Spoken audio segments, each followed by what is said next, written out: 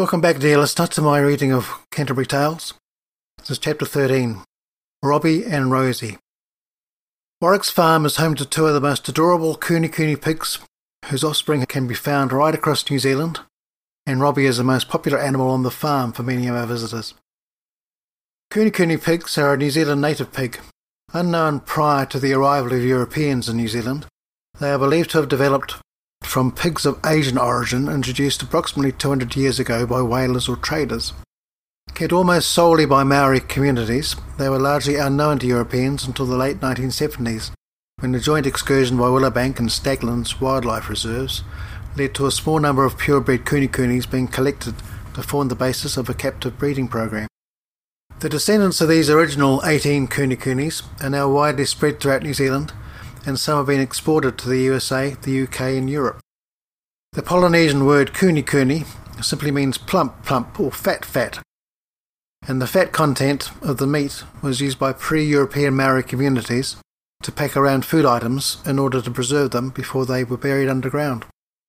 Kuni pigs are generally large, fat animals that spend a lot of time just wallowing quietly in one place. However, miniature Kunis, like Robbie and Rosie, are much smaller and, while still enjoying a good wallow, are happy to leap into action on command and entertain and amuse you and your guests. As mentioned in a previous chapter, we take great delight in watching the reactions of our guests when we call the snoozing pigs over to say hi. They both leap into action and come bouncing across to the fence line in the hope of some food or a good scratch. Robbie can look a bit intimidating, especially to our younger visitors, with his wild boar-like tusks, but his big flat square face always appears to have a happy grin on it. One of our very early bookings was a lovely older couple from New England in the United States, and the outgoing Beverly fell immediately in love with Robbie. After a couple of days I inquired of a slightly introverted husband, George, how he was enjoying his stay, and he confessed that every day he was very hungry at lunchtime. I asked if he would like us to give him a larger breakfast, but he declined, saying it would do no good, as Beverly would still not let him eat any of his toast, as she always collected it to feed to Robbie. Another feature of the Kuni that fascinates visitors is how hairy they are. They are not surprised when I relate to them that early last century it was not unusual to find paintbrushes made from the bristles of Kunis. Robbie and Rosie, whose auntie is on the front of the $2 New Zealand postage stamp featuring the ear of the pig, happily graze on grass that provides most of what this intriguing breed requires for a healthy diet. This makes them much less prone to rooting up the ground, looking for nutrition, and making a muddy mess in the process. We supplement them with a daily bucket of soaked crushed barley mixed with cooked up vegetable scraps, and in the colder months, pig muesli or nuts that are specially formulated to maximise piggy health. Rosie is such a wonderful mother. However, we only breed her every 2 years, as her fast-growing piglets take a lot out of her, and she is devoted to them. I was so proud to watch her once when her piglets were very young take a great deal of time and effort to organise herself, so that when she fell on her side to feed them, she wouldn't land on any of them.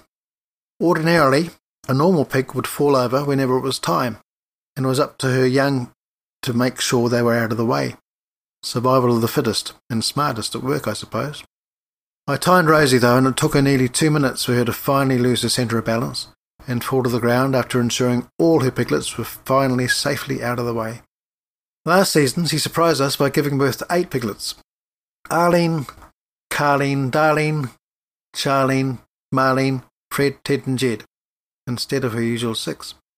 We felt sorry for her in the weeks prior to birthing, as she looked like she was dragging a set of bagpipes under her bulging belly. She gets very hot as she approaches her due date, and we regularly shower her with buckets of water to cool her down, which she loves. Robbie, however, if the slightest drop of water hits him, goes off squealing in torment. It is amazing how the number 3 occurs so often in the breeding of pigs.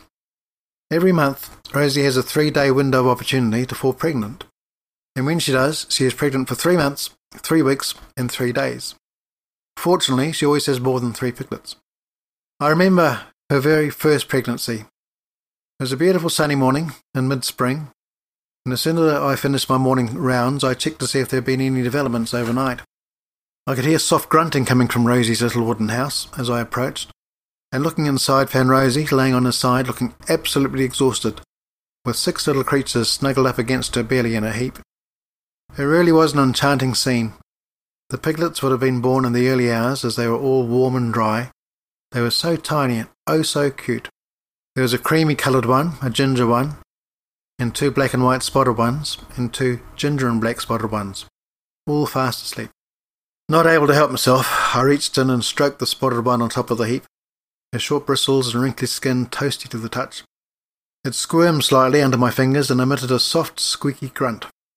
This started a chain reaction as the one below him also squirmed and opened its eye, and within a second the whole heap came to life and eagerly attached themselves to the nearest of Rosie's nipples for breakfast.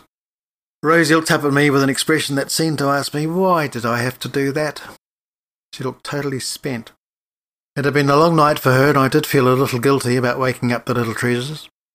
I stroked her face and back as she lay on her side, letting the little ones ravish her. After a while I was starting to feel part of the family. A short while later they finished their slurping, and Rosie decided she needed to change her position for a more comfortable one, and slowly and carefully repositioned herself, looking even more tired than before. Her little darlings went back to pushing and shoving against her, though this time not looking for food. I felt so sorry for her. All she wanted to do was sleep and recover a little from her ordeal. I decided that having interrupted her sleeping earlier, I should now make amends. So I eased myself deeper into her house, and lying on my side, gently eased the piglets over to lay against me for a while to give Rosie a well-deserved breather. It was an experience I will never forget, that still brings a huge smile to my face whenever I remember it. These 6 beautiful newborn, tiny, gorgeous piglets, with their intoxicating new life sent to them, were all snuggled up against my shirt and all falling fast asleep. I looked across at Rosie, who was snoring loudly, and knew she was aware her newborns were in safe hands and so could rest peacefully for a while. The warm sunshine was beaming in on us, and the rich depth of colours nestled against me were illuminated in all their glory. I could feel the warmth and the rhythm of the breathing of the piglets, each as big as my hand, through my shirt. I do not think I've ever felt more content and at peace as I did just then, laying with my temporarily adopted porcine family. I was not aware that I too had drifted off to sleep with them until Elaine, who had been wondering what had happened to me, eventually saw my foot protruding through the entrance to Rosie's house and gave it a gentle nudge. Smiling down at me, she shook her head and with a sigh said, "Chris, you know it's the mother that needs to bond with her young, not the farmer." "She has," I replied. "And so now have I." Each of Robbie and Rosie's piglets have found wonderful homes over the years, all around the country. We ask top dollar for them to ensure their new owners value them, and they leave us with a kit that includes their registration papers, vet check paperwork, weaner pellets, a piglet health food supplement, and an information pack on the breed and general health advice. Anyone taking a piglet also has an ongoing access to us for any advice as they may require in the future. We also give them a briefing of the basic do's and don'ts, and things we have learnt over time. One important instance of this is the fact that as pigs do not have a gag reflex, if they are given a large round piece of apple or carrot or a whole slice of bread, they can very easily choke. Therefore it is important to give them bite-sized portions. We do not let our piglets go to just anyone, and in this way have ensured that the right people, with the appropriate accommodations, have them, and have made some great friends in the process. One very young couple who took a piglet many years ago became regular visitors to Warwick's farm. Their piglet, who they named Professor Spots, spent his nights nice and warm in the laundry room of their house and had a huge basket in the back of their station wagon for travelling around in. They were concerned that he may be missing his parents, and they missing him, so for a while they brought him back to us to say hi. I cannot say whether either piggy party was overjoyed at the reunion, but we were. It was wonderful to see one of our babies back for a visit and watch the various stages of his growth. Coonies are highly intelligent, up there with the most intelligent of dogs, and Professor Spots enjoyed showing off his new skills. He'd been trained to walk in a harness, could go fetch and beg for food. One day we received a call from the Rare Breeds Conservation Society of Canterbury, of which we are members, asking if we could take Robbie or Rosie to an upcoming pet expo where the society was running a stand. Unfortunately, neither of them is trained to walk, and so are not travel-friendly, so we contacted Professor Spot's owners, and they were only too happy to oblige. Elaine and I decided to visit the expo, and eventually we came across the Rare Breeds section. One enclosure in particular was raising a lot of interest, and on closer inspection, well, as close as we could get at the edge of the crowd, we noticed it was Professor Spots who was entertaining the crowd. We were delighted and called out, "Well done, Professor Spots." and we were very surprised, as were his fans, at his reaction. He had recognised our voices and interrupted his act to go to the corner of the crowd where we were to say hi. We would not have believed that after 9 months away from us, he would still not only recognise us, but also want to greet us. We felt quite humble and very proud as we waved him goodbye and left him to his bemused fans. The arrival of our Kuni piglets is a real highlight of the years we've had them, and while the joy of living and working with these little characters is wonderful, they can be quite mischievous at times as they get older. The very first time we heard an alpaca honk was due to the piglets. Alpacas, as well as being gentle creatures, are also very quiet animals, and if you hear any sound from them, it is usually the gentle, soft humming sound of contentment. So it was with some concern that I looked around trying to locate the source of this frantic honk, honk, honk, honk, honking. I traced the honks to Hot Socks, one of our older wethers, who is the guardian alpaca of the herd, and always alert for any potential danger. He was alerting the rest of the herd to this never-seen-before procession of freshly escaped, highly mobile, very small, colourful, bristly creatures heading their way at speed.